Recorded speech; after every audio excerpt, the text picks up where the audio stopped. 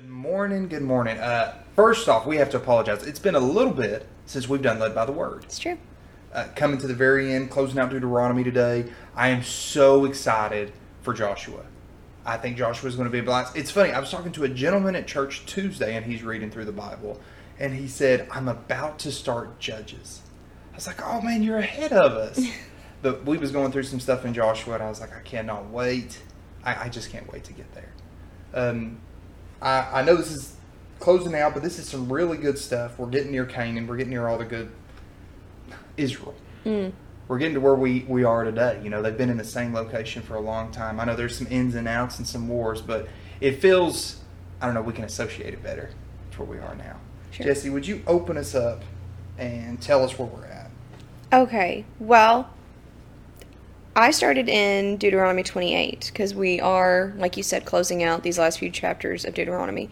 And then I got hung up on chapter 28, and I personally did not go any further with my notes, so all my notes are taken from chapter 28. And just starting out, like this morning, it was so encouraging. Really, really encourage you to read along with us so you have the context here. But it starts out in chapter 28 talking about blessings. And I was like, wow, I'm receiving this morning. This is so good. Verse 2 says, and all these blessings shall come on thee and overtake thee. And when I read that, I was like, man, that sounds like an authority. Like it's going to overtake you. If something overtakes something else, it's almost by surprise, you know, and it comes on kind of suddenly, like to be overtaken. Like when you're in the slow lane on the interstate and someone just zooms past you, it's like, whoa, where did they come from? I was just minding my own business, definitely driving exactly the speed limit, and this person just came out of nowhere, you know, suddenly they kind of overtook us. And we've been discussing how I know in our lives that sometimes blessings from the Lord just kind of, they do overtake you. You know, they come out of nowhere, it seems like. Of course, it's not nowhere. It's from the Lord. But then it'll be like one after the other. I know Mike and I have seen that pattern several times in our lives, like where it's just like, whoa, what's going on? You know, it's great, but it's kind of surprising. In verses 3 through 6 say, blessed shalt thou be in the city, and blessed shalt thou be in the field. Blessed shall be the fruit of thy body, and the fruit of thy ground, and the fruit of thy cattle, and the increase of thy kine, and thy flocks of thy sheep. Blessed shall be thy basket, and thy store. Blessed shalt thou be when thou comest in, and blessed shalt thou be when thou goest out. So I guess a good paraphrase of the last verse would be, you know, the children of Israel were blessed coming and going. And when I read that, I was like, oh yes, I received this. This is great. Like, I want to be blessed coming and going. But this was kind of a stipulation that, you know, that they obey the Lord, they stay with the Lord, and they love the Lord and carry on this relationship with Him. Verses 11 through 14 kind of cover the blessings of the land, how it'll be fruitful, it'll be plenty, you know, and it was basically like every area of their life was going to be touched by the blessings of the Lord if they obeyed the Lord. And so I was like, wow, this whole chapter is amazing. It's just on blessings, you know, and then I was like, wait a minute, that's just the first 14 verses. The rest of the chapter, which was like 68 verses, it's the consequences if the children of Israel disobey the Lord. So I was telling Micah before we started recording, I had a title for my notes, just for my own reference, and the title was, I think, Overtaking by Blessings. And then in the middle of my notes, I had to rewrite the title, and I called it Sowing and Reaping. Verses 15 through 68, kind of deal with all the terrible things that would happen to the Israelites if they strayed from God. They would face plagues, slavery, the land would like dry up, they wouldn't have any sort of resources, or the land wouldn't multiply for them.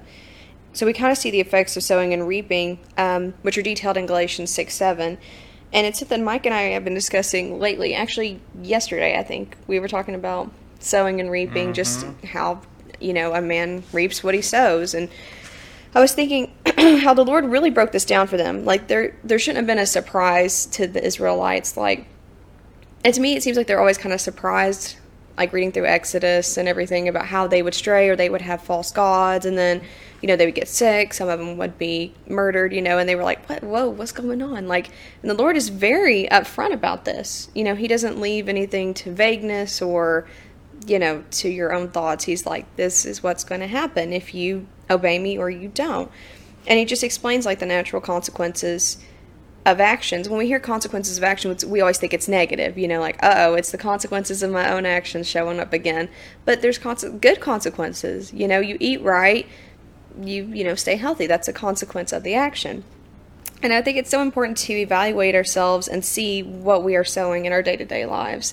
So, like, are we sowing seeds of hate and bitterness and strife, anger? The fruit of the Spirit isn't made manifest by carnal seeds. That's the Spirit, not the carnal man. And Micah was with me. I had a situation 2 days ago where I did not show the love of Christ. And I felt really bad about it. I still feel bad about it.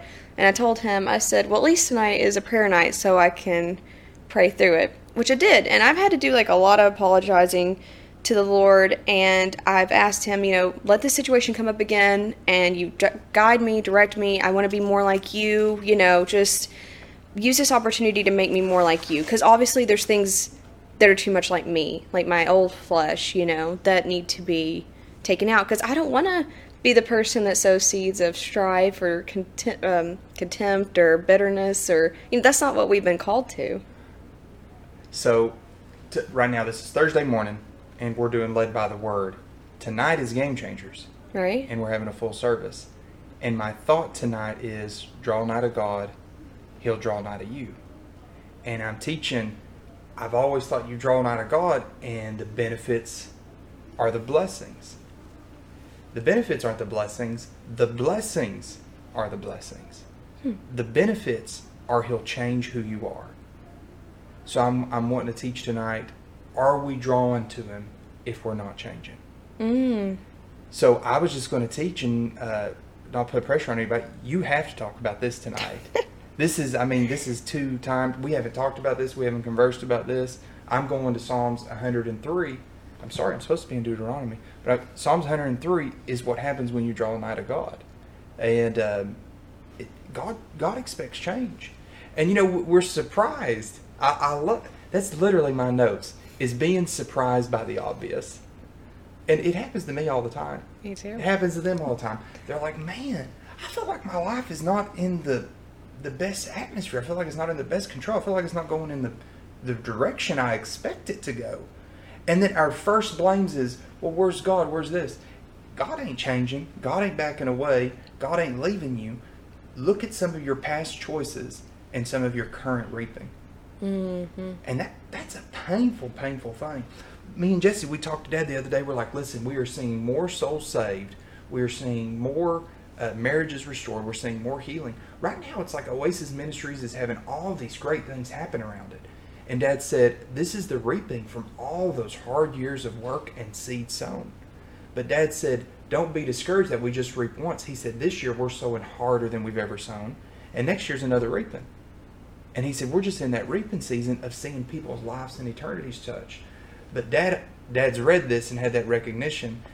I am currently working on this of when I sow something, there is a reaping. Now, how many is thankful of redemption?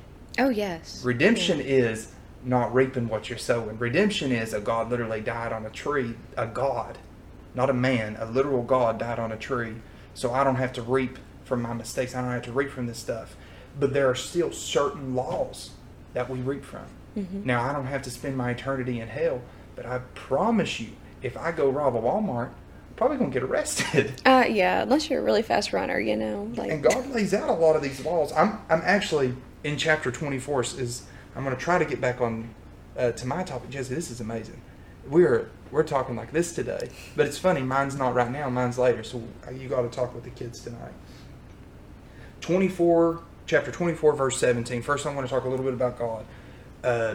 People give God a really bad rap for this part of the Bible. They say, oh, he's mean, this, and he's a hateful God. He's a harsh God. I want you to see I have 2 words here. Well,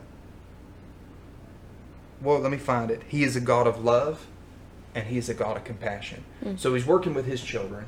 He's working with his people. And if you go back through the podcast, he says this over and over. Deal gently with a stranger. Deal kind with a stranger. Deal loving with a stranger. And he'll often say this, because you were once a stranger. Isn't it amazing how Christians can be so judgy of sinners? Mm-hmm. It's like, man, their life's falling apart. Look at them. Look at what they're doing. Look at their mess. Look, that's going to send them to jail. That's going to destroy their family. Oh my goodness, we the judgiest people. We are. And God's like, no, you're on your way to your promised land. But remember, you was once a stranger in the land. So here's verse 17 again, chapter 24. Thou shalt not pervert the judgment of the stranger nor of the fatherless, not take a widow's raiment to pledge. He's still warning them about judging strangers. I mean, this is probably the 10th time he's got to tell them, but he's going to tell them anyways. This is nothing. I don't have a spiritual thing here. I just thought this was amazing. Let me find it. It's chapter 25 and verse 4. Thou shalt not muzzle the ox when he treadeth out the corn. So I wondered what that means. So back then you got an ox and you have him pulling and getting your corn ready. What they would do is they would put a big muzzle on their face so they couldn't eat none of the crop. Because an ox could eat up to 3% of his day's pull. God's telling them, listen, this animal's doing 99% of your work for you. You couldn't do this without him. Let him eat. God literally loves the ox so much that he said, I know at the end of the day you could put him in a green pasture and let him eat grass that doesn't affect your income. Let him eat some good pull while he's working. I don't know, that verse touched me. God really cares about his creation. That was really sweet. Yeah, and it touches me. It lets me see let's be honest. You see people littering, that is not Christ-like. God's looking around at his world, and when you see people treating animals bad, that is not Christ-like. It's true. We may think, well, God cares about people. And I've heard people say this. I can do what I want with this place. I can do what I want with this animal. This has convicted me. We got to treat everything with this love and care that Christ expects. Like, God didn't just say this stuff for this man that's doing this field. God said this stuff for us to know. Okay. If you read chapters 25, verses 5 through 7, you'll see the full framework of the book of Ruth. How they lay it out. And I thought that was amazing. 25, verses 14 and 15. I had no clue what this meant. Thou shalt not have in thine house diverse measures, a great and a small. But thou shalt have a perfect and just weight, a perfect and just measure shalt thou have, and the days may be lengthened in the land which the Lord thy God giveth thee. So, we got Jensen on camera here. Jensen, I didn't know this. You may know this. Jesse may know this. When they would sell grain, these people would get weights that would be like, this is whatever their measurement is. Let's say 1 pound. Here's 1 pound. So they put the grain on one side, the pound on the other to make sure, okay, I'll sell you 1 pound of grain. They would take these weights and drill out holes. So they would have false weights. So it would be labeled 1 pound on the outside, and I could scam somebody. So God said, in your house, if you have one of them false weights, I will curse your days and you will live less on this earth. Wow. He said, if you're going against somebody that needs food, he said, I'm going to curse you. And I was like, oh my goodness. You read some of this stuff, I had no clue what that meant. Sure. Had to research it. So he's telling them, he said, you treat your other man with 100% honesty and respect. And there were no ifs. There were no if they're good to you. There were no if they're better than you. There were no if they've never sinned. He said, this is what I expect of you, not what I expect of them. God, if you notice, God often says, I'm going to deal with you, I'll deal with them separately. Yes. We're like his children. We are, yeah. We're his children, and God deals with us. I don't deal with them. So that was pretty intense. Let's come down. I got 26 verses 3 and 4 here. Oh, this is really my challenge and my main go-to thought. And that shall, really chapter 26, I challenge you all to read this whole chapter, study this chapter out, but I'm going to grab 2 verses.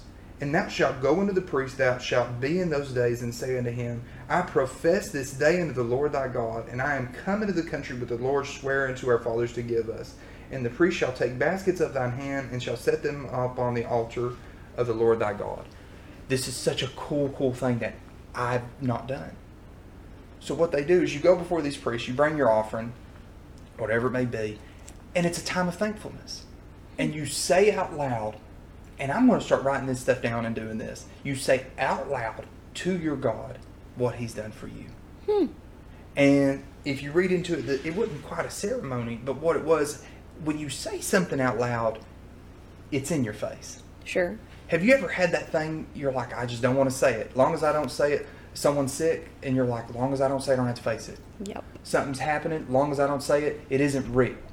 When you say something out loud, it's like, boom, this is happening. So they would have these moments where you come to this temple in front of these priests, and you'd say, man, God, you have blessed us with rain. That's something I ain't got no control on. And because of rain, I was able to have crops. Because I was able to sell crops, I was able to get more animals. Because I was able to get more animals, I was able to help the homeless. Because of this, I was able to do this. Because of this, I was able to do this. And they would take however long it took them to list all the good things God's done to them.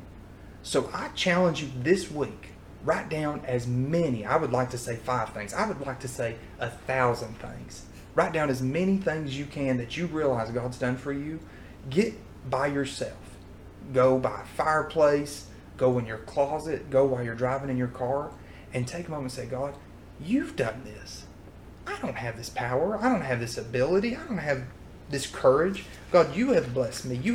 You've calmed my nerves. You've let me sleep. You've strengthened our ministry. You've helped me in my life. God, you've healed my child. God, you did this.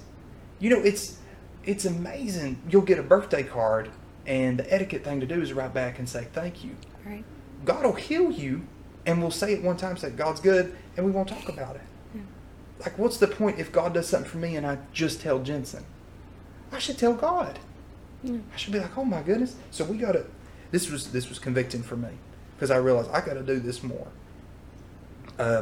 That's the main focus of my thought, and that's my main challenge. Take time to out loud thank God. And I love praying in our heads, and I love praying in our spirit, and I love all that, and I love corporate prayer.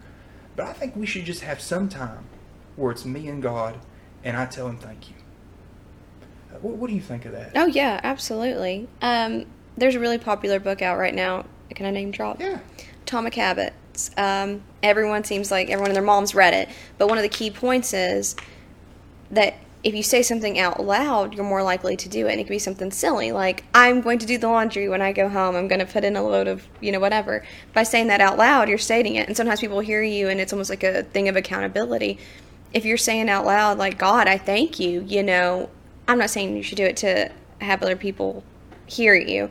But when I'm in the altar and I hear Brother Jerry Stevens praising God for specific things, it does something in my spirit. I mean, it encourages me for one, but I'm like, yeah, God, you're good. You did this for Jerry and his family. Like, it's like an edification, really. It is. So it's a lot of things. And like you said, you don't have to do it in the altar. You can do it in your own closet and everything. But when you say it out loud, it does. It adds a little oomph to it. And you're right. Like, people don't want to address things like sickness or whatever, or even tricky work situations. Like, we have a lot of technical things that Micah has to work through, and he's like, and so I'm like, what's going on? Like, I could tell you, and he's like, I don't even want to say it right now, because it adds so much more realness to it, Yes, it does add more pressure.